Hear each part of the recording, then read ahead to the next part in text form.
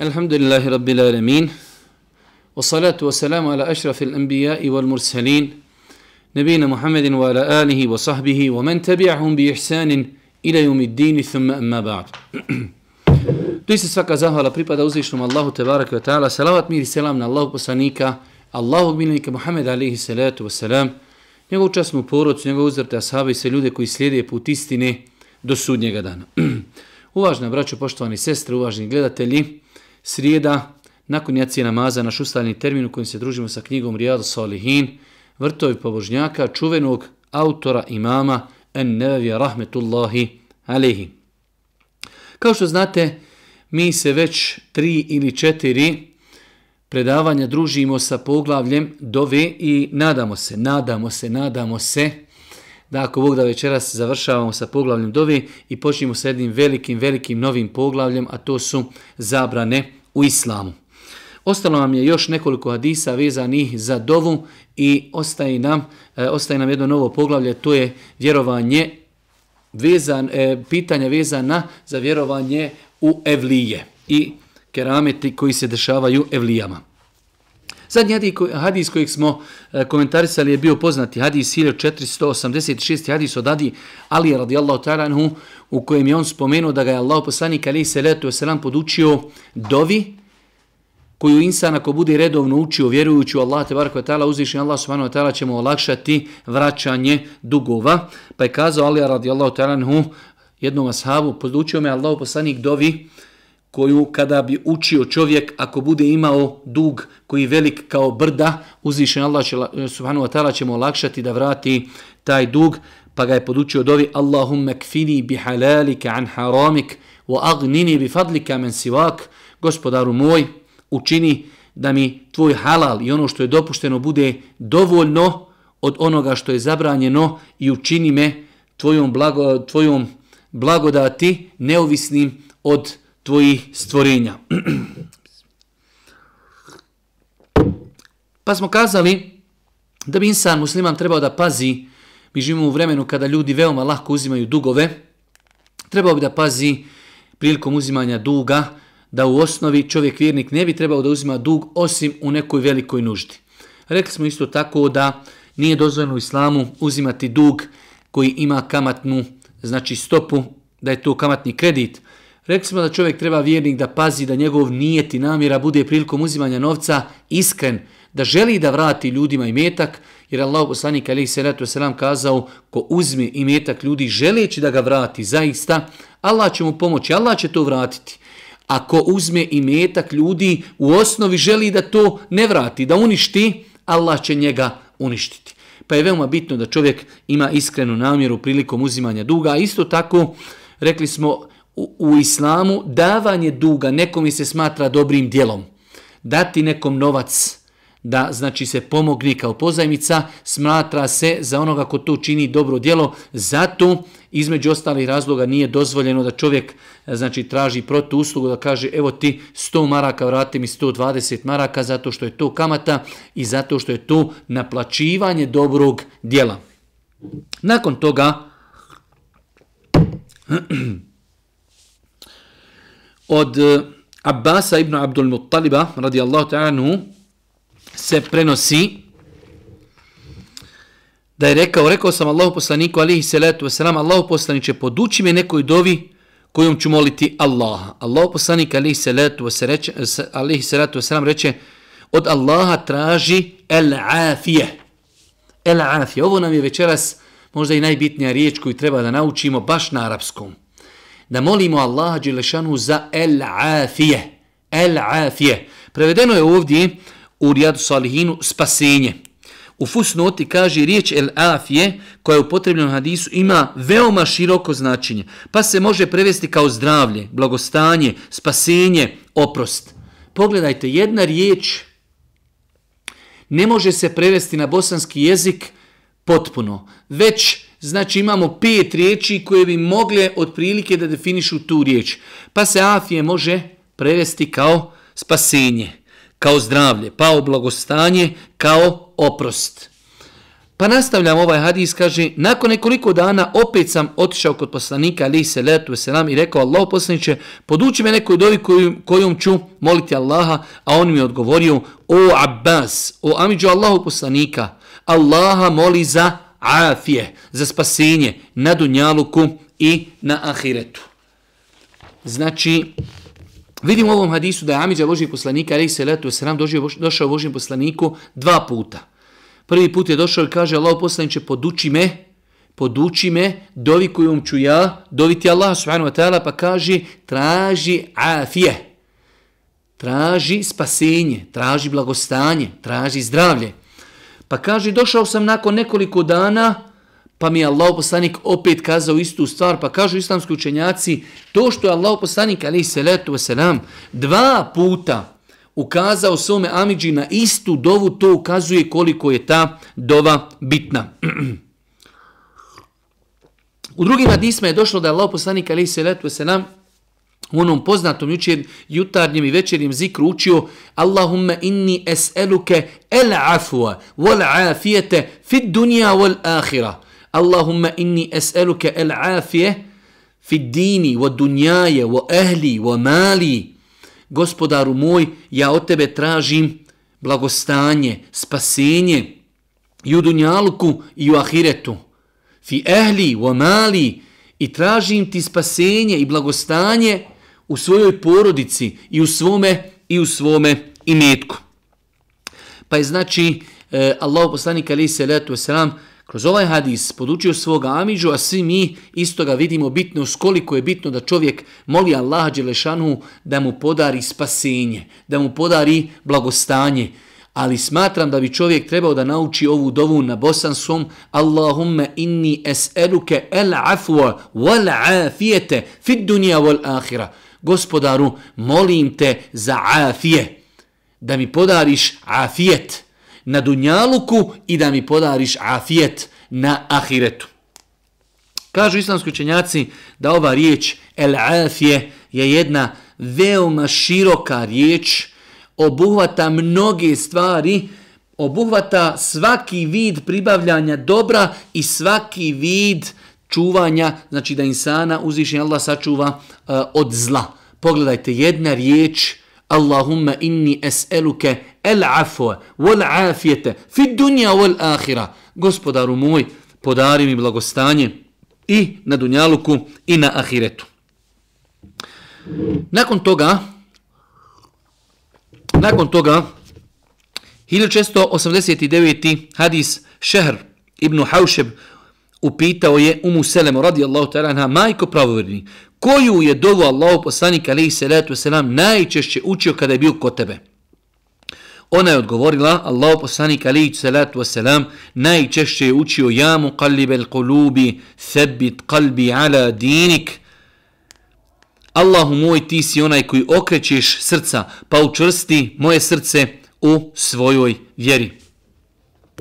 Ovaj hadis je već nekoliko puta bio citiran u Rijadu Salihinu, pa se nećemo mnogo kod njega zadržavati, ali ono što je interesantno, da kada su tabiini pitali suprugu Allahu poslanika alejhi selatu vesselam koja je to dova koju je najčešće učio Allahu poslanik, ona im je kazala da je se Allahu poslanik molio, dovio Allahu dželešanu da njegovo srce učvrsti na putu istine, na putu dina, na putu pokornosti. Pa je u tome nama svima jedna velika lekcija, jedan veliki ders, jedna velika pouka i poruka da i mi, naročito ovim današnjim vremenima, teškim vremenima kada su mnoge smutnje usmjerene ka našim srcima.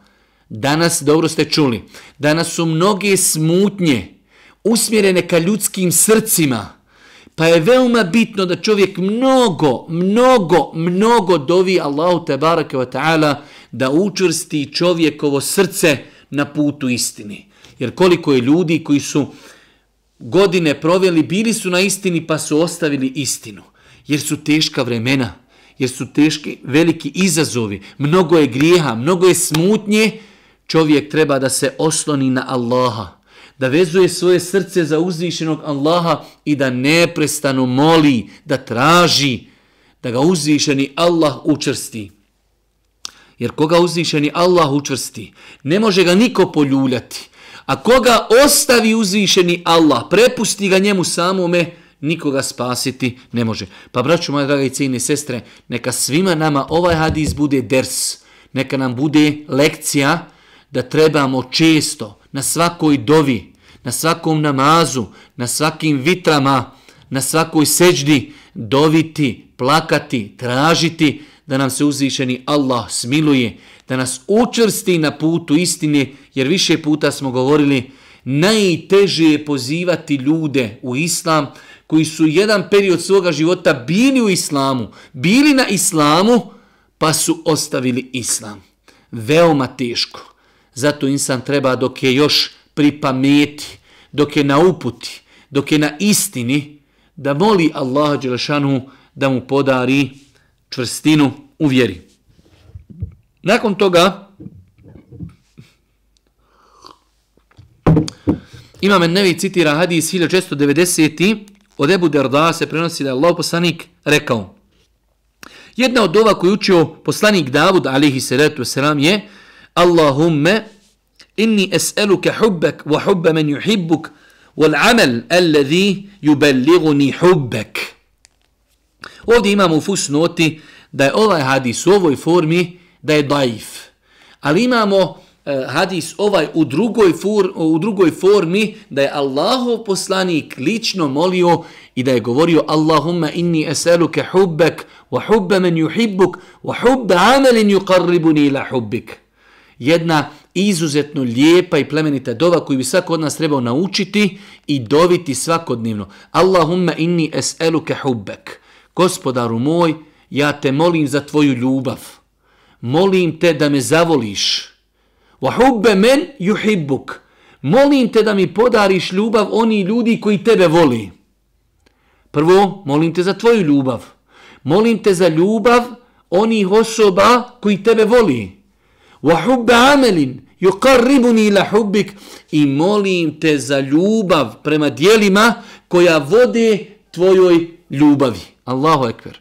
Nekada davno sam ja održao predavanje na osnovu hadisa Božijeg poslanika u kojima su spomenuta djela koja Allahov poslanik alejhi salatu vesselam spomenuo u različitim kontekstima i situacijama, da je kazao to djelo vodi ka Allahovoj ljubavi. To djelo vodi ka Allahovoj ljubavi. Pa pogledajte ovdje na kraju hadisa Allahov poslanik je dovio: Gospodaru, podari mi ljubav ka djelima koja vode tvojoj ljubavi. Allahu ekber. Koliko je bitno da čovjek pazi na ljubav uzvišenog Allaha, ova dova nam ukazuje: Gospodaru, ja te molim za tvoju ljubav i za ljubav oni koji tebe voli i za ljubav prema dijelima koja vode ka tvojoj ljubavi. Pa znači, braćo moja draga i cijenine sestre, podučimo se ovoj lijepoj, korisnoj dovi: Allahumma inni es'aluka hubbak. Gospodaru, ja te molim za tvoju ljubav. Ako uzvišeni Allah zavoli svoga roba, on će ga nagraditi, on će mu oprostiti, on će ga uvesti u džennet. A ako se uzvišeni Allah na nekog svoga roba naljuti i ako bude srdit na njega, on će ga i kazniti. Zato insan treba moliti uzvišenog Allaha tebareke ve taala za njegovu ljubav i za ljubav dijela koja vode ka Allahu subhanahu wa taala ljubavi. Nakon toga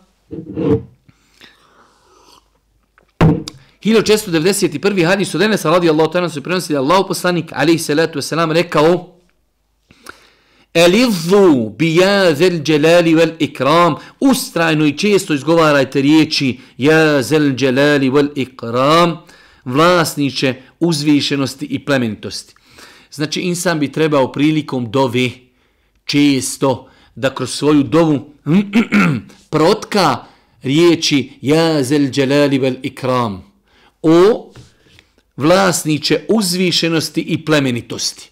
Da se uzvišeni Allah doziva na taj način. Elidhu. Često, mnogo često se vezujte za Allaha putem dove bi ja zel dželali vel ikram. Ja zel dželali vel ikram. Ja zel dželali vel ikram. Da čovjek prilikom dove vezuje se za Allaha dželešanu na ovaj način, da doziva Allah subhanahu wa ta'ala riječima ja zel dželali vel ikram. Nakon toga, jedan interesantan i lijep hadis, 1692. od Ebu Umami, radijallahu ta'ala anhu, pripovijeda, jednom prilikom Allahov poslanik proučio je mnogo dova od kojih nijednu nismo uspjeli zapamtiti. Pa smo rekli Allahov poslaniče, proučio si mnogo dova i nijednu nismo uspjeli ti zapamtiti. A on reče, hoćete li da vas uputim na dovu u kojoj je sadržano sve ono što sam proučio?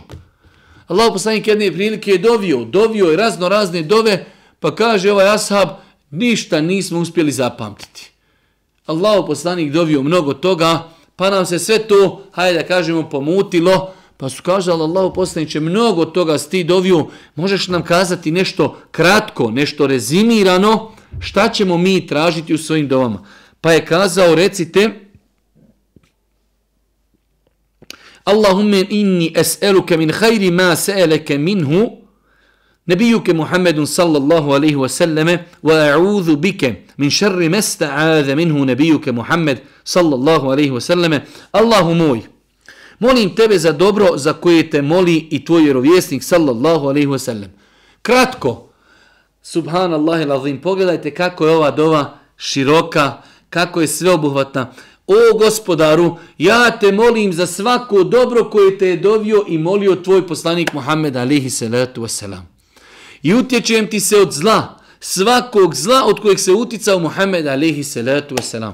A mnogo je stvari od kojih se uticao Allahov poslanik alaihi salatu wasalam. Čak jedne prilike sam napisao jedan tekst kada sam radio redakturu prijevoda Nesajine zbirke hadisa, pa ima u Nesajinoj zbirci hadisa jedno posebno poglavlje od čega se sve utjecao Allahov poslanik. Mnogo stvari se Allahov poslanik utjecao. Ako čovjek to ne može zapamtiti, na najkraći način kaže, gospodaru, utječem ti se od svega onoga od čega se utjecao Muhammed alejhi salatu vesselam i tražim od tebe, o gospodaru, sve ono što je tražio Muhammed alejhi salatu vesselam. Nakon toga imamo dva mala podpoglavlja još o dovi i ostaje nam za kraj da govorimo o Allahovim štićenicima evlijama. Prvo podpoglavlje 251. Vrijednost dove koja se uči za odsutnog. U islamu znači pohvalno i lijepo islam poziva tome da čovjek dovi za ljude koji nisu tu u odsustvu. Znači toliko čovjek očisti svoje grudi, očisti svoje srce, toliko je plemenit, toliko je milostiv da se sjeća svoje braće muslimana koji nisu tu pored njega, sjeća se znajući da je možda neko od njih u problemu, da neko je znači u teškoj situaciji, on se u svojim dovama sjeća takvih ljudi. Pa islam podstiče mnogo na takvo djelo. Na početku nam je Imam En-Nevi citirao 2 ili 3 ajeta, ali evo mi ćemo ih preskočiti. U svakom slučaju, znači, praksa i prethodnih poslanika i prethodnih prvih generacija od ashaba tabiina jeste bila da su jedni za druge dovili i da su dovili generalno općenito za muslimane. U 1494. hadisu od Ebu Darda radijallahu anhu se prenosi da je čuo Allahov poslanika kako kaže: kada god musliman bude potajno upućivao dovu za svoga brata muslimana, melek svaki put kaže i tebi isto tako. U drugom hadisu od Ebu Darda se prenosi da je rekao: Allah prima dovu koju mu čovjek krjumice potajno uputi za svoga brata muslimana. Kod njegove glave se nalazi melek koji je zadužen da svaki put kada čovjek zamoli za dobro svoga brata kaže amin, Bože uslišaj, i tebi isto tako da Allah podari. Ovo je znači vrijednost toga da čovjek u islamu dovi za braću muslimane. Kaže Allahov poslanik, ima melek. Prvo, dova koju čovjek upućuje za brata muslimana je kod Allaha kabul i primljena. Drugo, pored čovjeka, pored njegove glave, kada on dovi za brata muslimana, stoji melek i koji govori dvije stvari. Amin na tvoju dovu. Pa kada ti kažeš, gospodaru, oprosti mome bratu tom i tom, ili mome komši, mome prijatelju, mome rođaku, melek kaže amin. Molim Allah da usliša tvoje dove. A onda nakon toga melek dovi za tebe i kaže, a ja dovim i tebi to isto. Pa ako ti kažeš, gospodaru, obskrbi moga komšiju halal na fakum, melek kaže, gospodaru, obskrbi ovo koji dovi halal na fakum. Ako ti doviš, čovjeku za uspjeh, melek dovi tebi za uspjeh. Ako doviš za bogobojaznost, on dovi tebi za bogobojaznost. Pa znači, pogledajte kako je Islam lijep i savršen, kako je plemenit, kako je znači potpun, kako uvezuje članove jednog društva da jedni ljudi misle o drugima, da se solidarišu, da jedni dovije za drugi. Pa kaže se u ovim vjerodostojnim hadisima da insan kada dovi za brata muslimana, kod njegove glave stoji melek i govori amin. Znači amin na tvoju dovu, molim Allah da ukabuli ono što si dovio, a isto tako ja tu stvar koju ti doviš tom bratu, ja takvu stvar dovim za tebe. Nakon toga Imam Enevi je naslovio jedno malo podpoglavlje sa nekoliko hadisa, 252. podpoglavlje, razna pitanja o učenju dovi. Nakon što Imam Enevi govorio o mnogim pitanjima, ostavio je za kraj nekoliko hadisa koji su vezani za dovu, ali jednostavno nije ih mogao uvrstiti u neka od poglavlja, pa je stavio nekoliko argumenata i hadisa koji govori o dovi u ovo, hajde da kažemo, posljednje poglavlje. Pa kaže se u prvom hadisu, u 1496. od Usame ibn Zejda radijallahu ta'ala se pripovijeda da je Allahov poslanik rekao: kada onaj kojim je učinjeno dobročinstvo svome dobročinitelju kaže džezakallahu hajran, Allah te nagradio dobrim, uzvratio mu je na najpotpuniji način. Vi znate da, bar koliko ja se sjećam prije rata, je ova riječ džezakallahu hajran bila i nepoznanica. Pa znači, bio je rat u Bosni, prilikom rata u Bosnu došao je određen broj ljudi iz arapskog svijeta da pomognu braći muslimanima u Bosni, pa su oni podučili mnogim lijepim korisnim stvarima naš narod. Jedna od tih stvari jeste i to kada ti neko uradi neko dobročinstvo da mu kažeš džezakallahu hajran, džezakallahu hajran, Allah te nagradio, Allah ti dao svako dobro. Pa je znači od sunneta i lijepo je po ovom hadisu kada onaj kojim učinje dobročinstvo svome dobročinitelju kaže džezakallahu hajra, Allah te nagradio, uzvratio mu je na najpotpuniji način. U drugom hadisu je došlo da Allahov poslanik kaže men sunja ilaihi ma'rufun, kome od vas bude učinjeno dobročinstvo, neka nagradi onoga i neka mu uzvrati onome komu je učinio dobročinstvo. Znači u islamu je pohvalno i lijepo ako nam neko uradi dobročinstvo, da ako mognemo nekad u životu da mi njemu to uzvratimo. Kaže Allahov poslanik, ali ako ne mognete, onda dovite za tog insana. Pa jedna od tih dova je pojašnjena u ovom hadisu, da insanu kada neko uradi neko dobro, da mu kaže džezakallahu hajran, Allah te dobrim nagradio. Allah te dobrim nagradio. Znači nije teško naučiti, to su 3 riječi džezakallahu hajran. Kada nam neko uradi neko dobro djelo, učini nam uslugu, nešto nam dadne, znači to je normalno kod Arapa, to je kod njih uzrečica džezakallahu hajr. Znači mi džezakallahu hajran, molim Allah da te nagradi dobrim, mi treba da ovaj sunnet oživljavamo što više i kada nam neko uradi neko dobro djelo, da mu zahvalimo na ovakav način.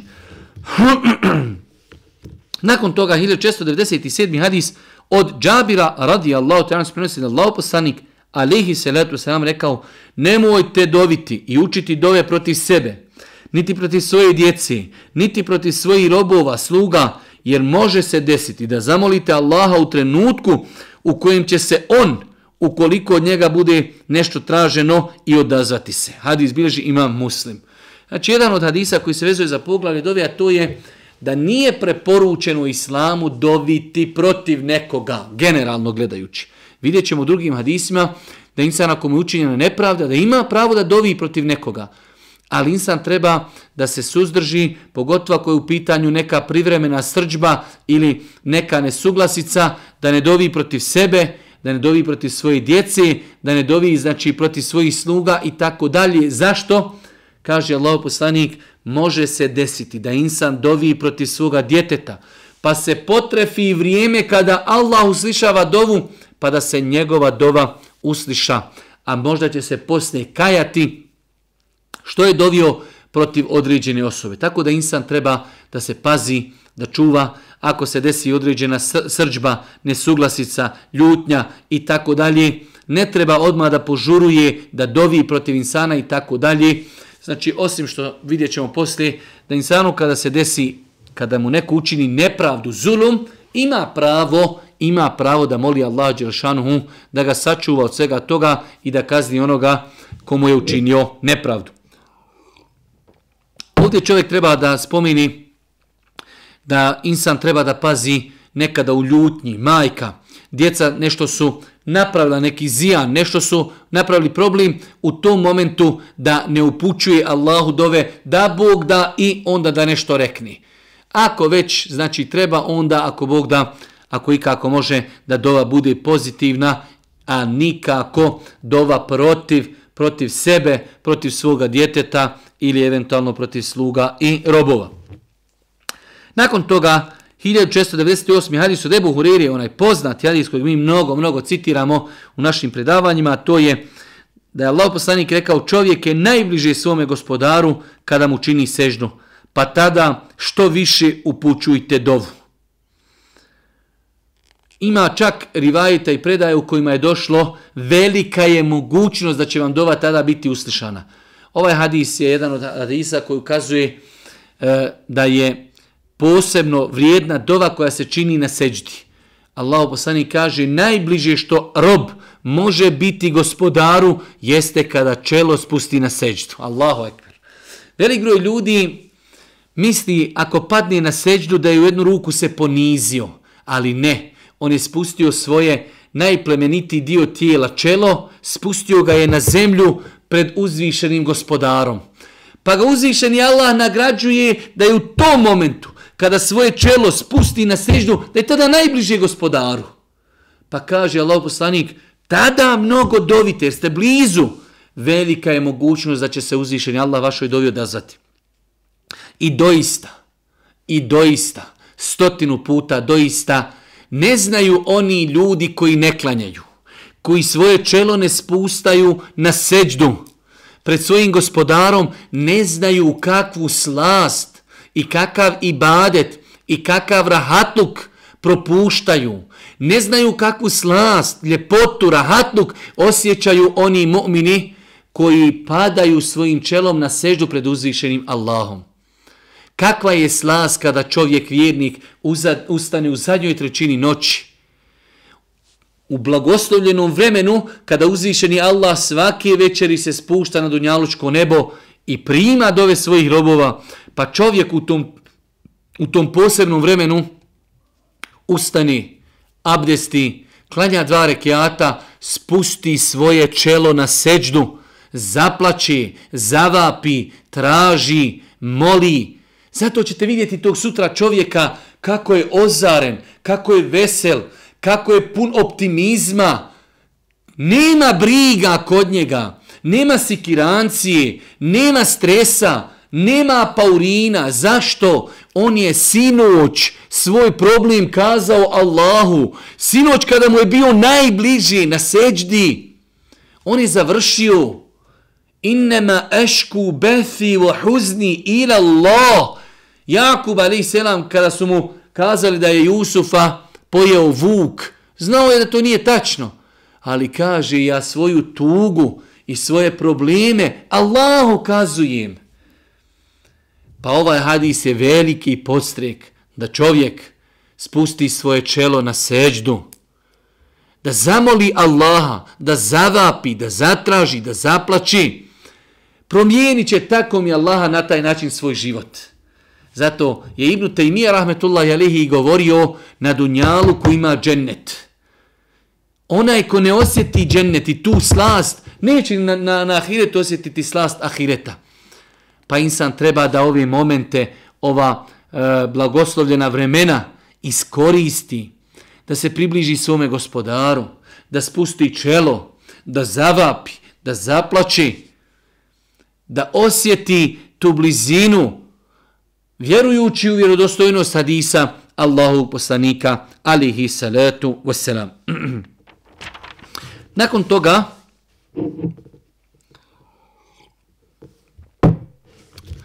1499. hadis od Ebu Hureyre radijallahu ta'ala se prenosi da Allahov poslanik rekao: Allah će primati vaše dove sve dok ne budete požurivali govoreći molio sam svoga gospodara, ali mi dova nije primljena. Znači ovaj hadis ukazuje na pokuđenost. Mi smo o tome govorili kada smo u prvom dersu ili u drugom govorili o adabima, lijepim postupcima pri dovi, da je pokuđeno požurivati. Naš mozak, naš razum je ograničen. Mi ne znamo šta nas čeka sutra. Možda nešto dovimo večeras od Allaha, a u osnovi je to nama šteta i na dunjalku i na ahiretu. Pa insan ne treba požurivati. Naše je, kao što kaže Omer, moje je da uputim dovu. Ja sam ispunio ono što je bilo do mene. Tako da insan ne treba da požuruje. Dovio sam, Allah mi se nije odazvao. Allah će se odazvati nekom od vas sve dok onog momenta dok ne ostavi dovu i kaže ja sam dovio, a Allah mi se nije odazvao. Vidjet ćemo ovdje u sljedećem hadisu da Allahov poslanik alejhi selatu vesselam kaže insan kada dobit će jedno od 3 stvari. Tako da znači ispunjavanje dove nekada je na način da mi ne znamo. Pa kaže Allahov poslanik alejhi selatu vesselam ili će mu se uzvišeni, a kada insan dovi, a ne traži nešto što je zabranjeno, niti traži nešto što vodi ka kidanju rodbinskih veza, Allah će mu dati jednu od 3 situacije. Ili će mu ispuniti njegovu dovu, ili će ga sačuvati od nekog zla koje ga je trebalo zadesiti, ili će mu tu dovu odgoditi za sudnji dan pa će ga tamo za nju nagraditi. Pa čovjek kada dovi treba da zna da je u ibadetu, treba da zna apsolutno da je na dobitku, apsolutno. Mora biti jedna od ove 3 stvari. Ili će mi se Allah odazvati. Ili je trebalo neko zlo, musibet, da me zadesi, pa me Allah sačuva tom dovom od tog musibeta. Voziš auto i odjednom vidiš nešto je moglo se desiti. Možda si sačuvan zbog dove koju si uputio. Allahu dželešanu. Ili kaže ćemo Allah ostaviti ispunjenje te dove za sudnji dan. Tako da vjernik treba da bude ubijeđen da kada dovi nikada nije na gubitku.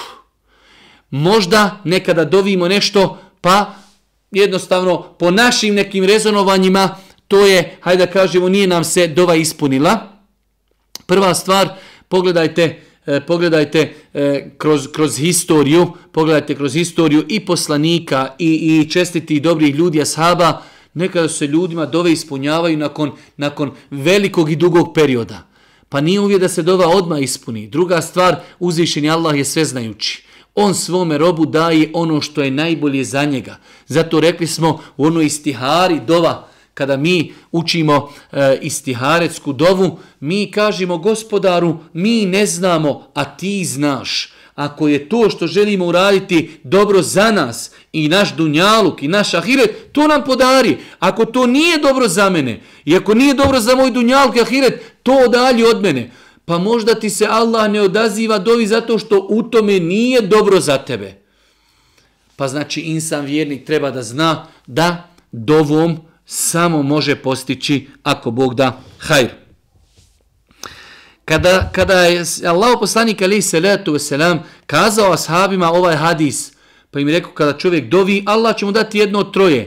Ili će mu se odazvati, ili će ga sačuvati nekog zla, ili će mu odgoditi nagradu dove za sudnji dan. Kažu ashabi, Allahov poslaniće, izen nokthir. Pa kaže, jel to znači da mi trebamo doviti mnogo? Kaže, Allah mnogo više i nagrađuje i mnogo više daje. Vrata dove su otvorena i ne može insan pretjerano doviti. Nakon toga imamo jedno izuzetno lijepo poglavlje. Ima tu nekoliko malo dužih predaja. Ja ću pokušati neke od njih rezimirati. Nakon toga ćemo, ako Bog da, i progovoriti nekoliko pravila vezane za ovo poglavlje.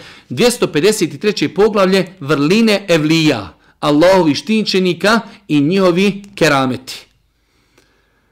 Znači imam Ennevi rahmetullahi alejhi u ovom poglavlju želi da nas poduči o jednom akidetskom pitanju, veoma bitnom, i kroz historiju islamski učenjaci, kada god su pisali knjige iz akideta, vjerovanja, uvijek su postavljali jedno posebno poglavlje kako i na koji način da se čovjek odnosi i šta treba da vjeruje da bi njegov vjerovanje bile potpuno u pogledu odabranih Allahovih robova štićenika i u pogledu određenih, znači, vanrednih stvari, takozvanih kerameta kojima Allah dželešanu počasti određene svoje robove.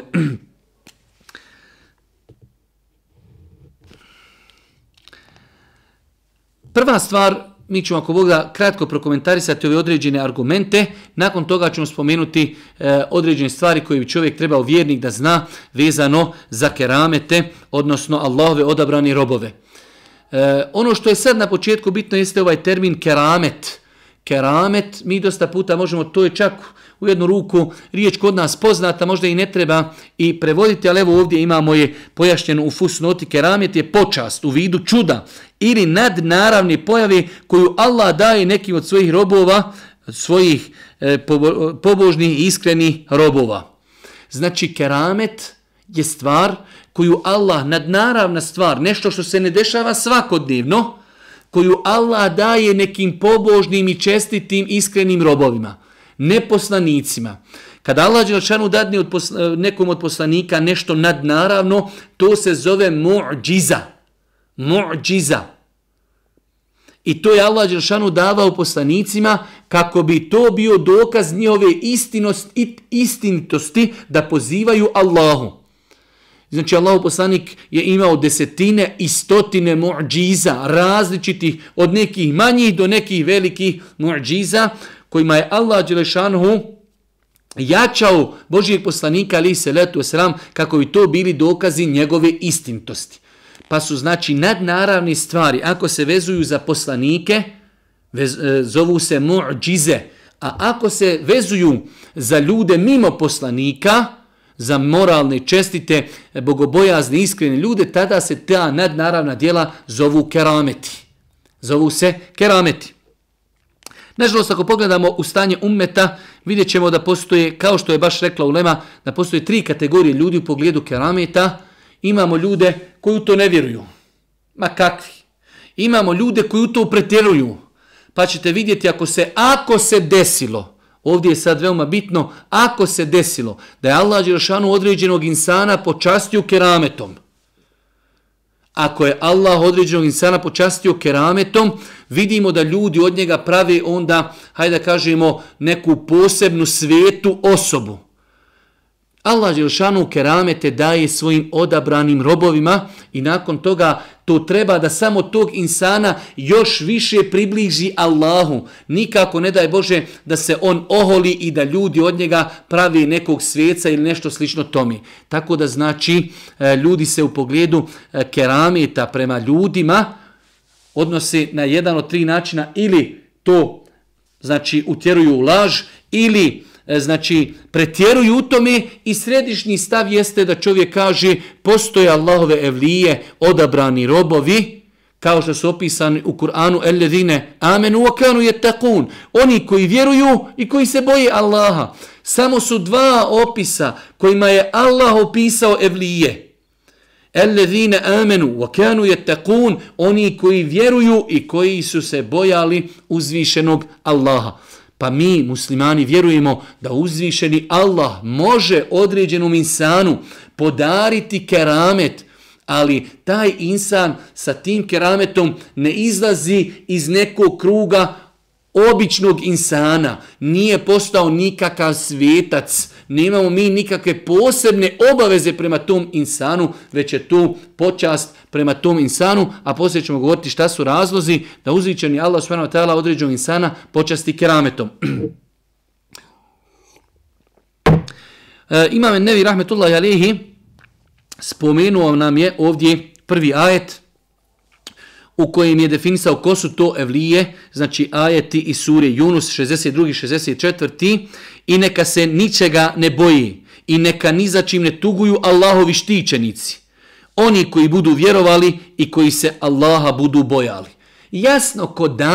Jasno ko dan pojašnjeno ko su to Allahovi štićenici i Allahove evlije, oni koji vjeruju i koji se Allaha istinski boje. Nakon toga Imam Nevina je spomenuo nekoliko ajeta i hadisa koji potvrđuju da se ljudima kroz historiju dešavali kerameti, pa je spomenuo događaj Merjemi, majke Isaove. Allah dželešanu kaže: وَحُزِّ إِلَيْكِ بِجِذْعِ النَّخْلَةِ تُسَاقِطْ عَلَيْكِ رُطَبًا جَنِيًّا. Zatresi palmino stablo, posuće po tebi datule sveže.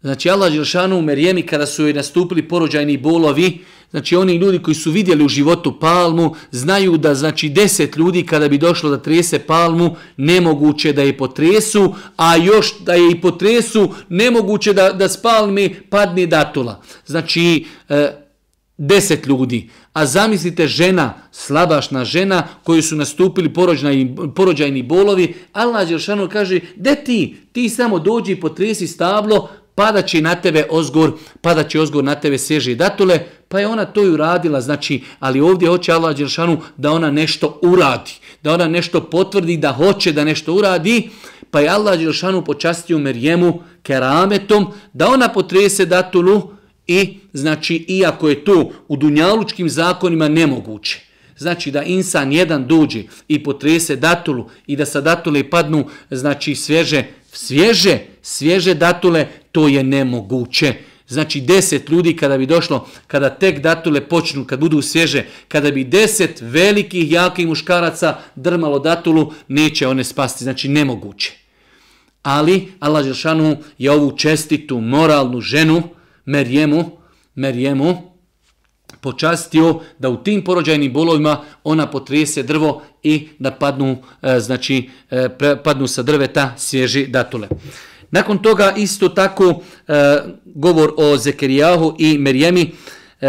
كلما دخل عليها زكريا المحراب وجد عندها رزقا قال يا مريم أن لك هذا قالت هو من عند الله إن الله يرزق من يشاء بغير حساب. Kada god bio Zekerija u hram ušao, kod nje bi hranu našao. Odakle ti ovo, o Merjema? On bi upitao, a ona bi odgovorila: od Allaha. Allah onoga koga hoće opskrbljuje bez ikakve muke. Znači kada bi Zekarija došao kod Merjeme, Merjema imala jedan dio gdje je znači ibadetila, posvetila se ibadetu uzvišenom Allahu tebareke ve teala, kaže kada bi on dolazio kod nje, jer je on brinuo o njoj, kada god bi došao već bi kod nje hrane našao. I to vrste hrane koje je nemoguće naći u tom podneblju, u to godišnje doba. Ali kaže, pa je upitao, otkud ti hrana? Kaže, to je od Allaha. Allah bi šalji i Allah oskrbljuje svoje robove, znači odakle se oni i ne nadaju. Tako da je ovo opet pokazatelj, znači da uzvišeni Allah tebareke ve teala počastio Merjemu sa različitim kerametima. Nakon toga Imam Ennevi rahmetullahi alihi spomenuo nam je nekoliko predaja koje potvrđuju da su se za vrijeme ashaba i ljudi nakon njih dešavali kerameti. Pa je u hadisu 1503. hadisu, duži hadis, da je Allah poslanik alejhi selatu vesselam, da je Ebu Bekr poveo u svojoj kući nekoliko gostiju, pa je znači jedan duži hadis, ali na kraju se navodi da su ti njegovi gosti došli zajedno sa njim da jedu.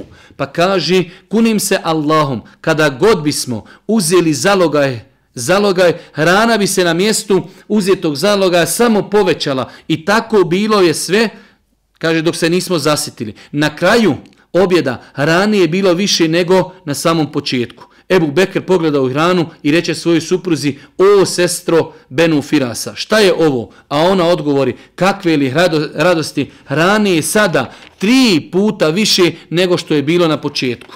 Znači ovo je jedan duži hadis, ali ga Imam Ennevi rahmetullahi alihi citirao zbog ovog momenta.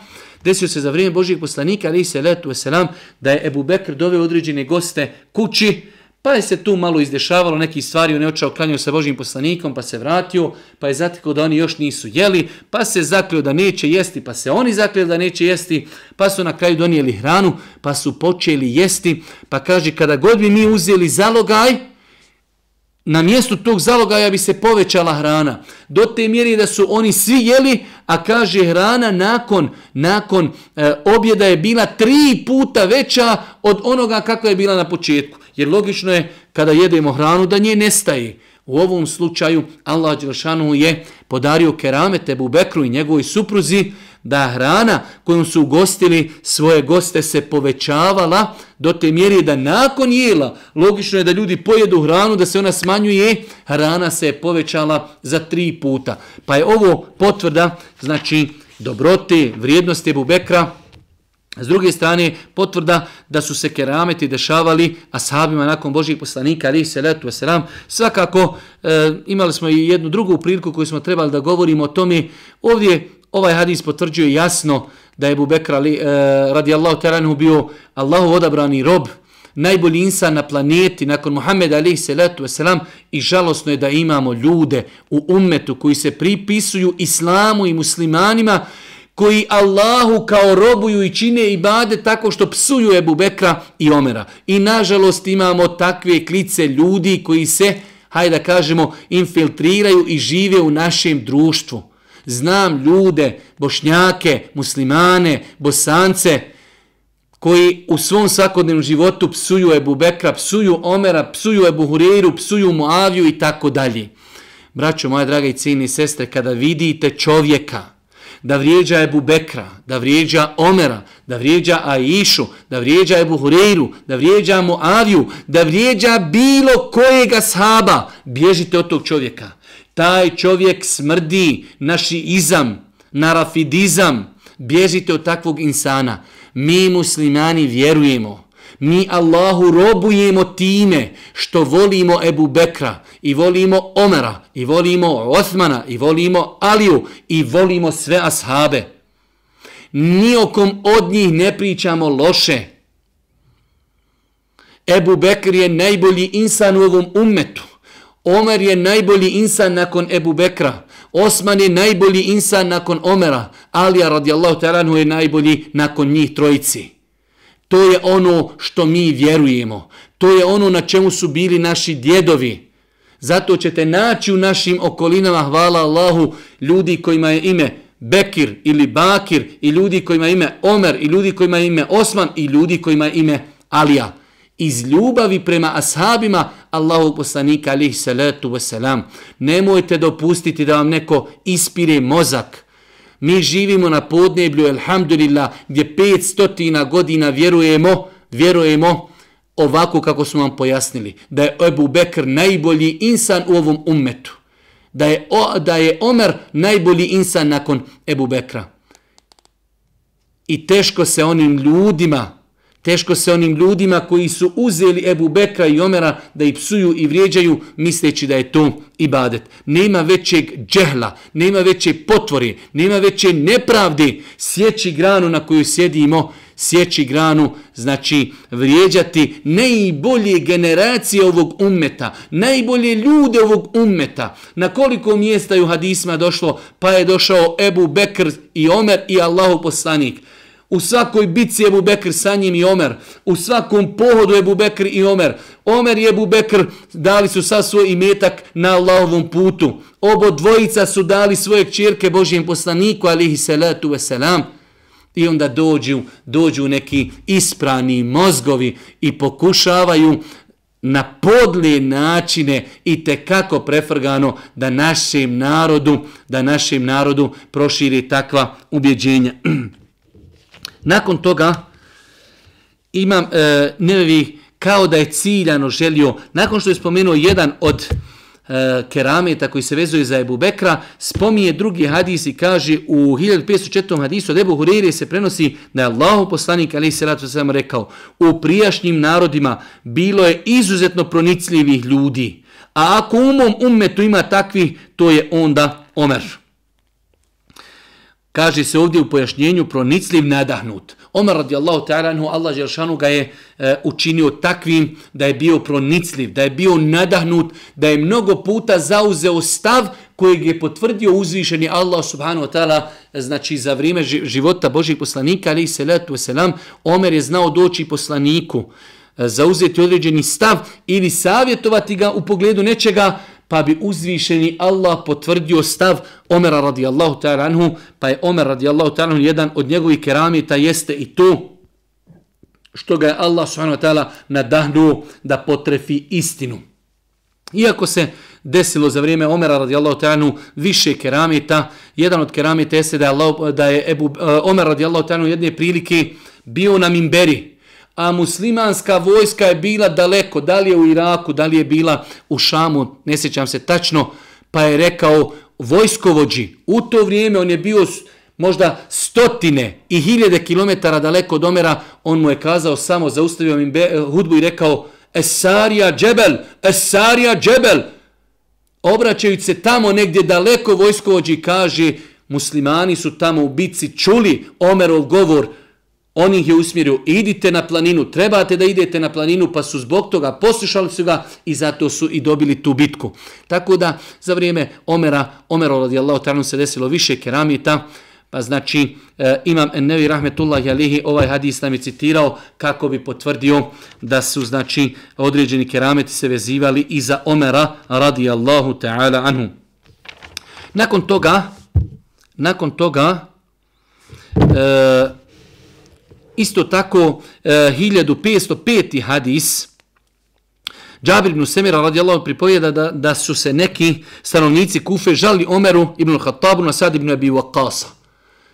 Sad ibn Abi Waqqas, jedan od plemenitih uzoriti ashaba, kojim je Allah poslanik alejhi salatu vesselam obećao džennet. Obradovao ga džennetom još na dunjaluku.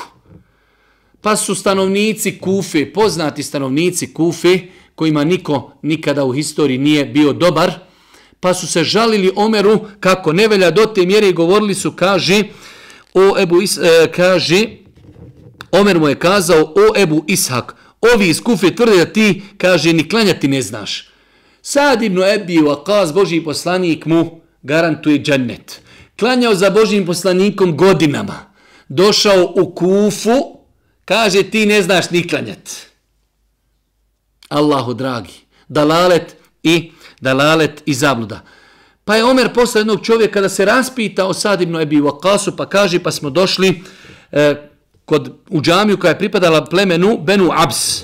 U njoj ustade jedan od pripadnika tog plemena koji se zvao Usama ibn Katada, a Adima koji je bio Ebu Sa'd, i reče, kada već od nas tražiš mišljenje o njemu, da ti kažemo da Sa'd niti ide u vojne akcije, niti jednako dijeli ratni plijen, niti pravedno sudi. Ustao je čovjek.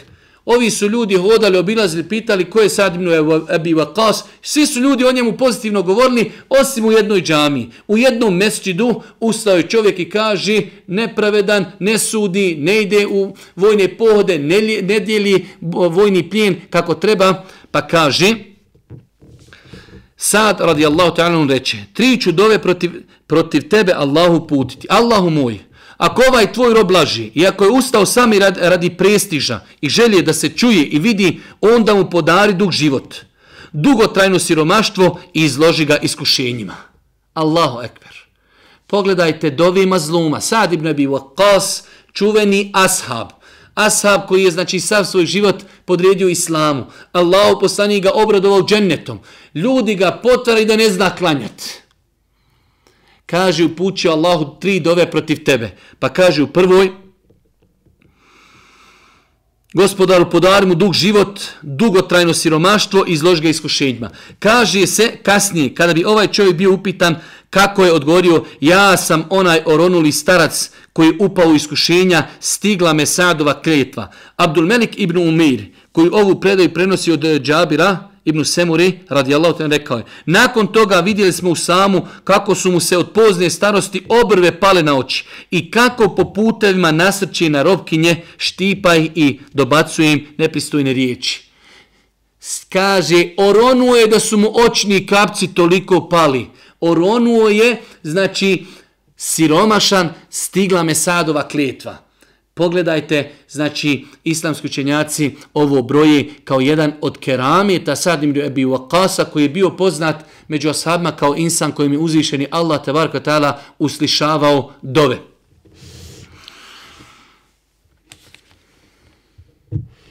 Imamo nakon toga drugi događaj, 1506. hadis od Sa'id ibn Zejda, poznati ashab Sa'id ibn Zejd, jedan od 10 ashaba također kojima je obećan džennet još na dunjaluku.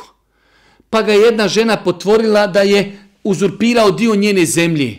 Pa on kaže, ja uzurpirao zemlju nakon što sam čuo Božijeg poslanika da to zabranjuje, pa je onda uputio protiv te žene dovu, zato što je bio mazlum.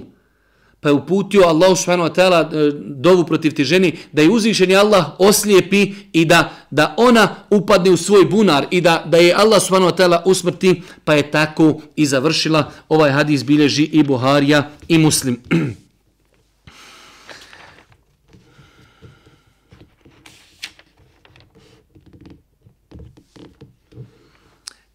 U 1509. hadisu, jedan veliki i jedan duži hadis, odnosno imamo prije toga jednu lijepu predaju, a to je predaja od Džabira ibn Abdullah, radijallahu ta'ala se pripovjedao je, uoči bitke na Uhudu. Otac me pozva u neko doba noći i rekao mi, smatram da ću u sutrašnjoj bitki biti jedan od prvih vjerovjesnikovih sallallahu alejhi ve sellem drugova koji će poginuti. I za sebe ne ostavljam ništa dragocjenije od tebe. Izuzev Allahu poslanika alejhi salatu vesselam.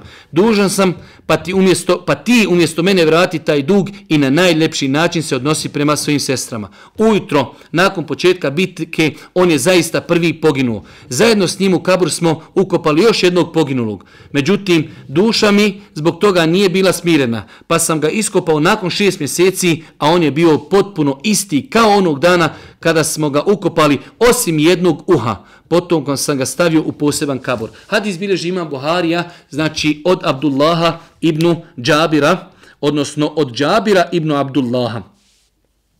On kaže da ga je njegov otac uoči bitke na Uhudu pozvao i kaže, i to je taj keramet, a drugi je keramet što mu zemlja nije pojela tijelo, pozvao je svoga sina i kaže, predosjećam da ću sutra biti među prvima koji će poginuti u bitci, pa mu je oporučio da vrati njegov dug i da pazi na svoje sestre, to jest njegove kćerke.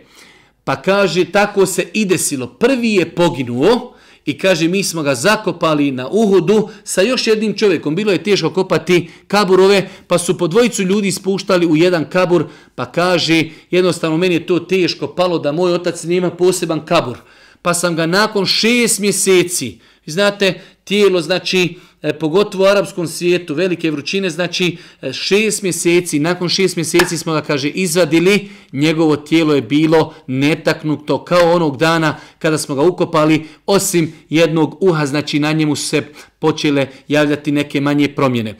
Pa je ovo jedan od kerameta kojim je uzvišen Allah subhanahu wa ta'ala počastio jednog od ashaba. Iako ovdje treba napomenuti jednu činjenicu, a to je velik broj ljudi smatra da kada nekada nađu čovjeka u kaburu i njegovo tijelo istruhlo, kao da ne može takva osoba biti šehid.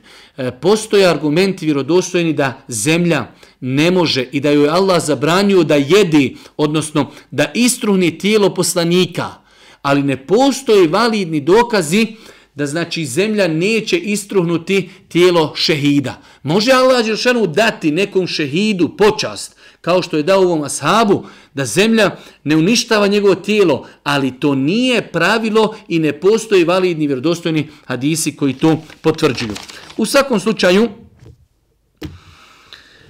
Imam Nevi citirao još nekoliko predaja koji potvrđuju da u islamu postoji mogućnost da uzvišeni Allah tebareke ve taala počasti nekog od svojih robova nekom nadnaravnom stvari koja se zove keramet.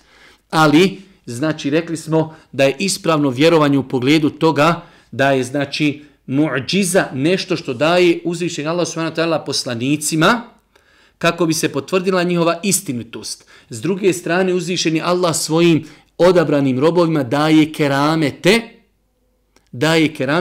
ali ti ljudi zbog tog kerameta nikako ne izlaze iz okvira ostalih običnih Allahovih robova. Pa smo rekli da se ljudi u pogledu toga dijele u 3 kategorije. Imamo ljude koji u to ne vjeruju, imamo ljude koji od toga prave cirkus. Imate ljudi koji htjeli ili ne, oni neće da to priznaju, ali keramet se samo može desiti našim vođi, našem šejhu, nikako nekom drugom u ummetu. Samo mi imamo keramete, samo mi znamo keramete i samo i tako dalje, što je apsolutno netačno i apsolutno neistina. Znači, od kerameta ne treba praviti cirkus, znači uzvišeni Allah tebarek ve taala daje keramete svojim robovima kojima on hoće, a vidjet ćemo, kažu islamski učenjaci, razlozi davanja kerameta jeste prvo da se potvrdi veličina uzvišenog Allaha subhanahu wa ta'ala, da određenu stvar u datom momentu može dati mimo nekih zakona fizike. Isto tako, uzvišeni Allah tebarek ve taala u određenom momentu daje keramete nekim svojim robovima da bi, znači, potpomognuta bila Allahova dželešanu vjera. Kao što se znalo dešavati u mnogim raznim bitkama kroz istoriju, da je uzvišeni Allah davao keramete ljudima kako bi, znači, vjera Islam pobjedila. Isto tako, uzvišeni Allah dželešanu daje keramete određenim svojim robovima iz počasti prema tom robu. Zbog njegove bogobojaznosti, njegove iskrenosti, njegove ustrajnosti i tako dalje. Isto tako, da bi se povećao iman tog Allahovog iskrenog roba, da bi ga uzvišeni Allah subhanahu wa ta'ala učvrstio na putu istine, uzvišeni Allah nekim od svojih robova daje keramete. Pa smo rekli, znači, samo da rezimiramo, ispravno vjerovanje jeste da imamo prva stvar definicija šta je to Allahov štićenik ili walij, evlija. Rekli smo da to Allah dželešanu u Kur'anu jasno pojašnjava i kaže alladhina amanu wa kanu yattaqun, to su oni koji vjeruju i koji, znači, se boje Allaha. Imam Šafija među prvima je izrekao jednu čuvenu izreku, poslije je ispominjao šejhul Islam ibn Tejmije u svojim knjigama, kaže kada vidite čovjeka i kada bi vidjeli čovjeka da ide po vodi ili da leti po zraku, zaustavite se, njegova djela izložite sunnetu Božijeg poslanika, njegova djela izložite Kur'anu. Imate ljudi, on je čitav život u nekim svojim kerametima, a pogledate njegov život, on je toliko daleko od Allaha, toliko daleko od ibadeta, toliko daleko od bilo kakve iskrenosti, ali je on čitav život u nekim kerametima. Pa su to šejtanski kerameti. Znači, pazite, Imam Šafija rahmetullahi alejhi postavio jedno veliko pravilo, nakon njega su ga mnogi učenjaci, znači, citirali u svojim knjigama, kada vidite čovjeka da ima neke nadnaravne stvari, kako ćemo mi znati da li su se tu šejtani upleli ili je to keramet od uzvišenog Allaha tebareke ve taala, pa kaže njegova djela izvagajte sunnetom Božijeg poslanika, izvagajte njegova djela Kur'anom i sunnetom. Pa zato kažemo, imate ljudi koji od kerameta pravi cirkus. Čovjek, njegov život je daleko od Allaha. Čovjek ne klanja, kaže ja više nisam obavezan klanjat. Možda i nije obavezan klanjat, Allah najbolje zna je li normalan. Kaže nisam obavezan, ali je on Allahov evlija, a ne mora klanjat. Allah dželešanu kaže poslaniku wa'bud rabbeke hatta yatiyaka al-yaqin. Allaha obožavaj i robuj sve do smrti, sve dok umriš. I dođu ljudi kada dostigli smo deređu, mi smo evlije, mi više ne klanjamo. Vi ostali klanjajte. Zato Imam Šafija, zapamtite dobro, kada neko za sebe tvrdi evlija, kada neko tvrdi da ima keramete, daj da vidimo tvoj život, da vidimo tvoje postupke, da vidimo tvoj namaz, da vidimo kako se ti ophodiš prema ljudima. Pa znači ispravno vjerovanje da se keramet može desiti insanu. Ali su to odabrani ljudi i ljudi od toga ne pravi cirkus. Ljudi od toga ne traže nikakve privilegije. Ljudi od toga ne pravi, znači, da su na taj način izišli iz okvira običnih ljudi. Već Allah dželešanu kada podari određenom insanu keramet, to njega učvrsti, postane još više ponizan, još više iskren i tako dalje. Pa smo rekli da postoji, znači, nadnaravna djela koja Allah dželešanu daje poslanicima da bi se potvrdila istinitost njihovog poziva Allahu subhanahu wa ta'ala, a daje keramete svojim odabranim robovima. Molim uzvišenog Allah subhanahu wa ta'ala da nas poduči propisima vjeri. Molim vas subhanahu wa ta'ala da bude milostiv na sudnjem danu. Na kraju, subhaneke, Allahumma bihamdike, ešhedu en la ilaha illa ente, estegfiruke ve etubu ilejk.